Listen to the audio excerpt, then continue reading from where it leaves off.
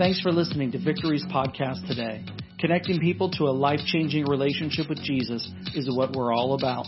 For more resources or to reach out to us, go to victorychristian.church. Enjoy today's message.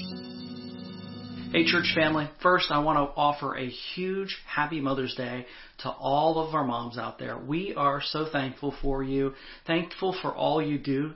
Today is your special day of honor, and we want you to know we love and appreciate you. Happy Mother's Day. Today we're going to continue our series called Stories.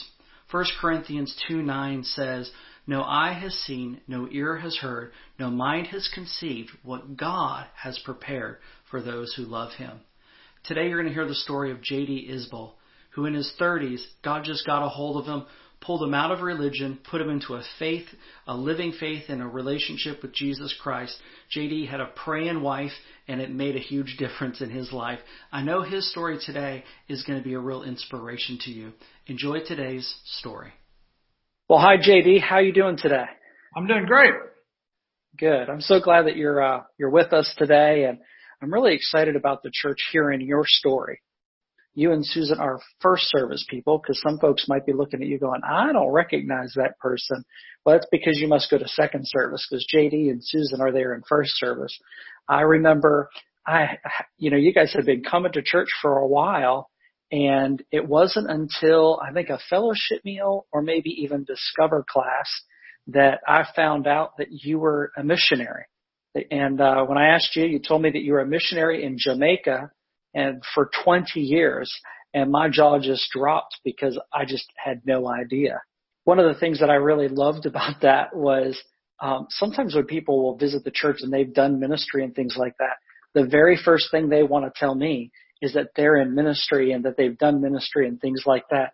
But that's just not your and Susan's style. You guys decided to kind of lay low and just get to know people and serve people, and you weren't the put yourself forward kind of people, and that actually just gave me a lot of respect for you guys. Well, thank you. We enjoyed the church, and we just came here to enjoy worshiping God with you. Well, we're honored to have you, and the Lord has several other folks who've spent time in ministry at Victory, and we're just honored to have them among us because they just make us better, and we love the experience, and it makes me excited to tell your story. And I know that people are going to be blessed by it today. JD, first let's learn a little bit about your family. Do you have children? I have 3 children, 2 boys and 1 girl. Awesome. And they're all adults? Do you have grandchildren as well? I've got 10 grandchildren now. Wow. That's excellent. So, JD, did you grow up in a Christian home yourself? I grew up in a Christian home. My parents went to a local community church, and I went there all my life too until I got married and moved out. That's awesome. So would you consider yourself having come to faith as a child? What was that experience like for you? Well, I joined the church at 12 and got baptized, but I really didn't have a relationship with the Lord. I knew all the Bible stories and was a churchgoer. I guess you could say I was a religious person, but I didn't really have a relationship. So what changed that for you? Well, by age 34, I was a workaholic, alcoholic, and I was living for myself, and I had a family, but didn't really know them that much, and I knew I needed something, but I wasn't finding it.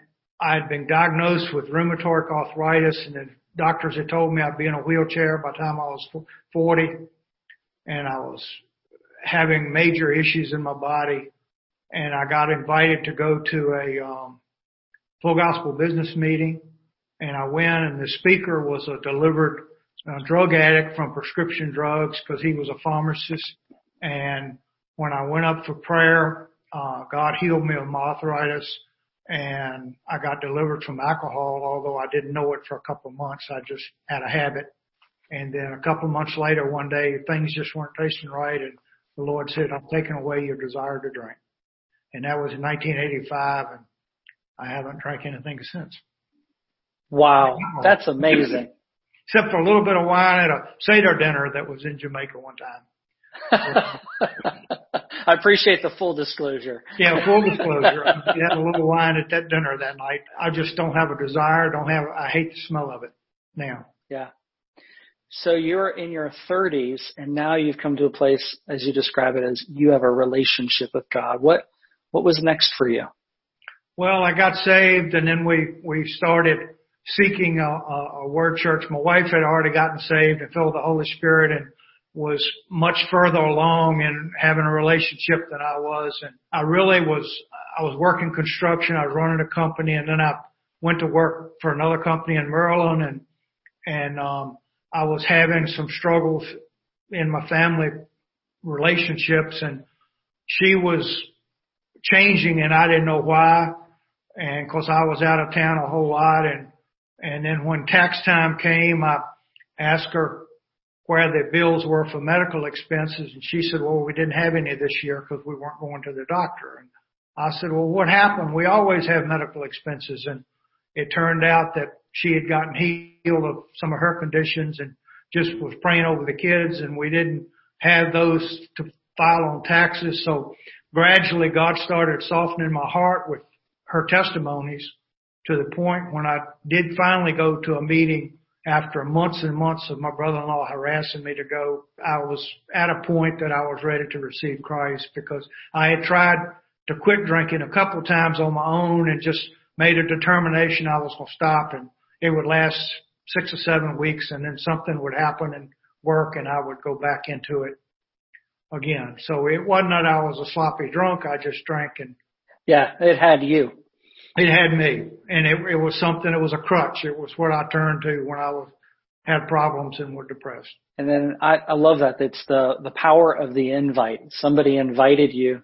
You said it was a word church, and was that Faith Landmarks Ministries? Well, yeah, that was where we ended up. I got saved at a Full Gospel Businessman meeting that he invited me to, and then we ended up at FLM when they were still on Broad Street. Before they tore the wall down. We went, and God started doing miracles the very first week we were there in our life, restoring a family to one. God just started working in our lives and hadn't quit. That's awesome. So now you've come to Jesus, and you're following him, and you're free from alcohol, and God is restoring your family. And so you're in your 30s, and I guess, you just kind of ride off into the sunset, right? Or did God continue to lead and change in your life? It was just continual growth in God and seeking his will for my life. And God called me through a guest speaker we had one time. And from that, I started seeking, a deeper relationship with the Word and not just being a businessman and being a Christian. That's awesome. It sounds like Susan played a huge role in your development as a believer when it comes to just her praying, and her prayers are making a big difference in your life. Yeah, she had anointed my boots and anointed my boots, and I became a friendly person. And then all of a sudden one day she said she noticed I was back to being aggravating again, and she asked the Lord what was going on, and he said, I bought her a new pair of boots. The anointing really works, and she was praying. She had gotten a prayer partner, and they were praying for me. And through all of that, the Lord just drew me to him through that meeting, and he knew who it would take, the message it would take to get me to come to the altar. And that was deliverance from alcohol and the healing of my body, which I'm 69 now, and I still can do anything I want to do. Praise the Lord. And from that, God has also taught me about healing, to where that is actually one of the things that he uses us in sometimes, is to pray for people to get healed, because it's part of the Word. Amen. Amen. I love that about you guys, that you look in the Word and that you see healing as God's will, and that Jesus has provided for it. And so you have no issue praying and believing for the sick to be healed. Oh no, that's, has been one of the when I was itinerating to go on the mission field, that was one of the things that the Lord would use me in a number of times in churches is for words of knowledge and praying for healing. And it's always been interesting to go back sometimes years later to some churches that I had spoken in and, have people come up and have written a note in their Bible at such and such a date when I prayed for them. You know, one lady I'll never forget it was up in Stanton, Virginia, and I had a word that people were trying, some ladies were trying to get pregnant and couldn't and were told they couldn't. And I had an altar call and 4 came up, and about 12 years later, I was back in the church visiting, and one came up and showed me her Bible where in 1995 I had prayed over her, and she had 11-year-old son and a 10-year-old daughter. That's amazing. And so we had, I think it was 5 that came up, and 4 of them had children within a year. That's awesome. So it was just God, God knew what they needed, and He knew that I would respond, and ended up praying for them. And He healed. That's awesome. I love it. Yeah, I've enjoyed reading a bunch of Susan's God story cards in church where she's in the Aldi or she's in this store or that store praying for the sick and seeing people here. And, you can take the lady off the mission field, but you can't take the mission out of the lady, can you? No. We try to live it here. It's everywhere. We try to live it here and having worked with people in Jamaica and doing healing training for churches there, we were able to get people to go to the market and see miracles take place before their eyes. And when they have it happening through them, then they were stronger in the word because they knew the word was working through them. Even though sometimes it's a struggle to have healing for yourself, but we were praying for people, which makes it stronger in your life because you've seen God move through you. That's good. One of the things that I hear in your story that I really appreciate is the emphasis on the Word of God and the emphasis on the leading of the Holy Spirit. And I think sometimes people want to be a one-armed Christian, maybe know the Word, not be led by the Spirit, or be led by the Spirit but not really know the Word that the Spirit wrote for us.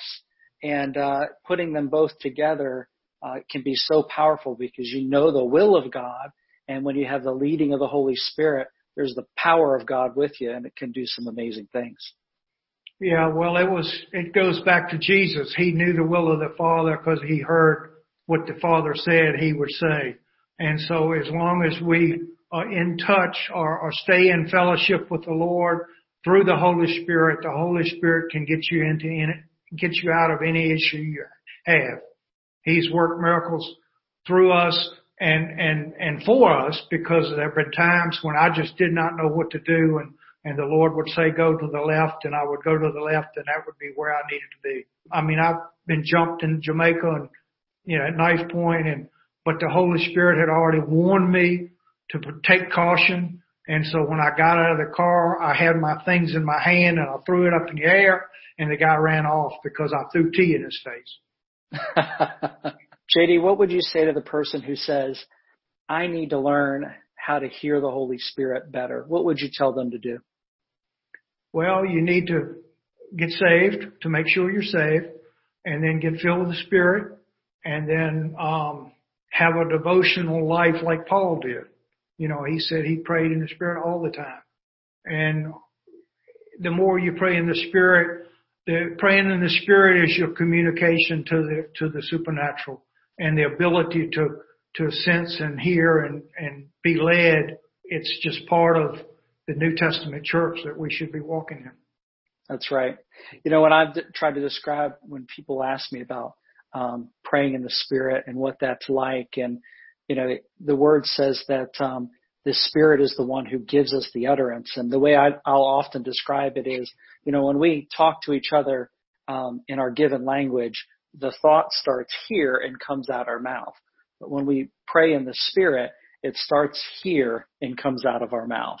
And it doesn't start here. And I don't know the words that I'm saying. The Lord will sometimes give me an impression of what I'm praying, but the origination is in the Spirit. And I like the way you said that because it gives us the access to the supernatural. And Jesus said that he gave us authority and he gave us empowerment, and that empowerment is by the Holy Spirit. And we all know God can do so much more by his power and his Spirit than we can through our intellect and through our ability to influence people. That's right. And it's been, in ministering in Jamaica before, I was in a country church one time and just felt like I had resistance, and the Lord, I just stopped and prayed, and the supernatural, the Lord just had me to bind anything that was hindering the Spirit and commanded it to go, and one whole row got up and left because Wow. they had actually working in witchcraft coming against the service. And so, it's just amazing what the Holy Spirit, the power that he gives us, and it's coming from within us. It's not something we have to work up or anything. It's just knowing who you are in Christ and using the Word of God and speaking the Word. That's good. JD, let's talk a little bit about how you got to Jamaica, because so far in the story, we've heard of how God has transformed your life and how he's delivered you and how he's restored your family, and you're serving in a church that's growing and thriving, and God's doing amazing things. But somehow you got from here in Richmond all the way over to Jamaica. How did that happen? I knew the Lord had called me into the ministry through a speaker that spoke, and the Holy Spirit my spirit was jumping, and I knew it was for me. And then the Lord told us to go to Bible school, and we did a season in Richmond, and then we realized we were supposed to be in Tulsa. We went to Tulsa, we went to mission school, and in mission school, somewhere in the middle of that was the Lord had talked to me about Jamaica, but then I put it on the shelf because people were teasing me about starting a beach ministry. And so in the mission school, the director, the head of the pastor there spoke to us one day, and then he made a comment when we introduced ourselves and weren't sure where we were going. He said, well, such and such could use some help in Jamaica. And when he said Jamaica, the Spirit just quickened in me that was it. And so we did research, and then we prayed, and the Lord showed us to go to the Rhema alumni office, and they had ministry opportunities. We got accused of wanting to start a beach ministry again, and we said, no, just look. And she, there is one. It's the teaching of Bible school. And so moved to Jamaica in August of '95. Did your kids go with you, or were they adults by then? My two boys were already away from home. My youngest son had spent a year in Russia. But Michael was already in Pennsylvania. He got married while we were in Bible school. Tiffany she went with us to Jamaica. She was 15 when we went to Jamaica. And, she stayed there for almost 2 years, year and a half, and then came back and finished high school at our home church, and she lived with our sister, Susan's sister. You guys spent how many years total in Jamaica? We were there 21 years. And, so the kids are all now, we have one that's 2 in full-time ministry. And my oldest son is on the board of a church in Pennsylvania, in Harrisburg, and very active in his local church. I'm sure you're really proud of them. We are. And the most proud I can ever be as a father is when your children tell you what the Lord has told them to do, and they do it, and it always works. That's awesome. I know with a lot of missionaries, when they are headed on the field, they feel like God has given them a specific mission on the mission field. What was your and Susan's mission? He said, John 10:10, the thief does not come except to steal and to kill and to destroy. I have come that they may have life and that they may have it more abundantly. And he said, my people are not living the abundant life. he had people in Jamaica that were living by religion but weren't living an abundant life and all that he has provided for them. And he told me then if we could help 10 pastors raise to a higher level, they could raise up 1,000. And so that was our focus was Bible school training. We helped pioneer a national Bible school with a couple. We taught in a Bible school the first year we were there. And then a couple of years later, we helped a couple in Mandeville pioneer Bible school. They had 7 churches. And when we helped them pioneer Bible school with curriculum, and we taught there at night. And when we got through, we graduated 2 classes. We had a total of 72 graduates in the first 2 groups that went through both years. And out of that, we ended up with 5 pastors and 7 Bible school teachers. Praise God. So I've always said that my job is to work myself out of a job. Is to pair other people to do what I was there doing so that I can move to another location. And so we moved around Jamaica right much, in that because we tried to actively equip people and then send them, let them do it. And we weren't there to do it for them. We were there to help train them. And, then we got the ISOM, the International School of Ministry, was a video Bible school curriculum. And that was a tool we had to let pastors run a Bible school in their local church. And so we had about 26 Bible schools that had started and finished when we left Jamaica in 2015 or 2016. That's amazing. God prepared a Jamaican to come back to Jamaica to take over our ministry. We had a legal organization there and was legal with the government to do, Christian work and Bible schools and education. And they wanted to come back and start a school. So they came back and took over our ministry and ran with it with what we had still going on. And then they've got a, vision that they want to start some, a Christian college eventually. And I just put him on my board and, walked out and he walked in. That's awesome. And so it's going now. They've been there for 3 years and almost 4 years now.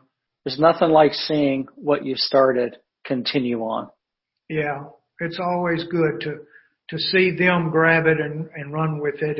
And it's nothing more exciting for me to help somebody get the word and get on fire and get discipled to where they can go out and heal the sick and raise the dead. We've had some, phenomenal things happen from our students. And that's always exciting to see your students have great testimonies. Yeah, you have the same joy in watching your students as you have in the fact that your children are serving God. Sure, yeah. And I'll never forget one time we were teaching, the first year we were there in Maypen, and I was teaching on giving and receiving. And there was a lady there that her husband had left, and she had 2 children and a little 1-room 10 by 10 house, and we had to cook on a coal pot in the yard, and she didn't have anything to give. She was actually being sponsored to come to the Bible school, and she just was, basically with nothing. We were teaching on giving and receiving, and then one day I was sharing something, and all of a sudden I looked and her face lit up like a globe, and she got it. And the next day she brought me a banana. And within 6 months, she had an electric stove. I had a gas stove where she could cook on. And her husband, even though people there had recommended her get a divorce because he'd run off to another island and was having an affair. And, she came to me and asked me what I thought. And I said, well, what do you have in your heart? And she said, well, I'd like to be restored and him be a father to his children. And within 6 months after that, because I prayed a prayer of agreement with her, and 6 months later, he was in church. Wow. They restored. It came from that giving and receiving class where she gave of what she had. One banana. Yeah. And she's prosperous now. Yeah. In this journey that you're describing to me, when you went to go get trained, you had to give a whole lot up to go get the training, to go do the ministry that you felt like God was calling you to do. Well, for us, it was, we were called to go on a mission field. And so preparation time is never wasted time. We sold everything we had basically to go. But what was interesting, a lot of the tools that I had that I sold to go to the field in Jamaica, I was working with churches that had mission teams coming down, and I ended up all the tools that I sold and gave up were replaced in Jamaica by the teams that came in that needed the tools, and so they would bring them with me and leave them with me. And so I ended up with all these saws and tools and drills and everything that I had let go of and ended up with them again. And then I come back to Virginia and I've got them again now. And it really was going to mission school, Bible school and mission school in Tulsa that cut me off from my background, my history, my dependence on credit cards and banks and different things in business that, I had to learn to trust God. From that, it prepared me to go to Jamaica to where we had to trust God. One of the things I really admire about you, JD, is you are serving your mother, your elderly mother, and being there for her. And I so respect your priority of taking care of your mom and your love for your mom. JD, what would you say to the person who's listening today and they know that God has more for them in their life? What would you tell them? Read the Word, pray, and get more of God. God has always got more for you. I don't care whether you're the pastor of a 10,000 member church or an individual sitting in a chair. God has always got more for you. And Paul said, I'll never arrive. He always had more. And Jesus is the only one that did it all. He gave That's right. it. But we've got an opportunity in the body of Christ to reach out and do what God, there are truck drivers that can reach people because they're truck drivers and they're not, but you can still share the love of Christ wherever you go. We need to tell somebody. There might be somebody today who they're listening. They can't say for a fact that they have a relationship with God. What would you tell them to do right now, JD? To say, Jesus, come into my heart, fill me, and, get in a good word church. Amen. For that person who wants to pray that prayer right now, will you pray for them? Yes. Father, I just thank you for those people that want to receive Christ right now. And I just ask you to repeat this after me. Jesus, I'm a sinner that you died for, and I believe in you, and I want you to come into my heart right now and fill me with your Holy Spirit. Come in and fill my empty void, and I repent of my sins, and I trust in you. Amen. Amen. If that's you today and you're responding to what Jesus is doing in your heart, we would love to hear from you. Would you go to victorychristian.church and click on Next Steps? We want to know who you are so that we can walk with you and provide whatever you need, whatever's next in your journey with Jesus. JD, I want to thank you for being with me today. I'm so thankful that the Lord has put you and Susan in this Victory family. We're blessed to have you and blessed to have your story, and we're proud of you and proud to have you as part of our family. Thank you. It's good to be here. We've enjoyed your fellowship and the worship and fellowship, and we're excited to be here, and hopefully we'll be able to be a part of it in the future. Amen. Thanks again for listening. If you'd like to connect with us, just go to victorychristian.church. Have a great day.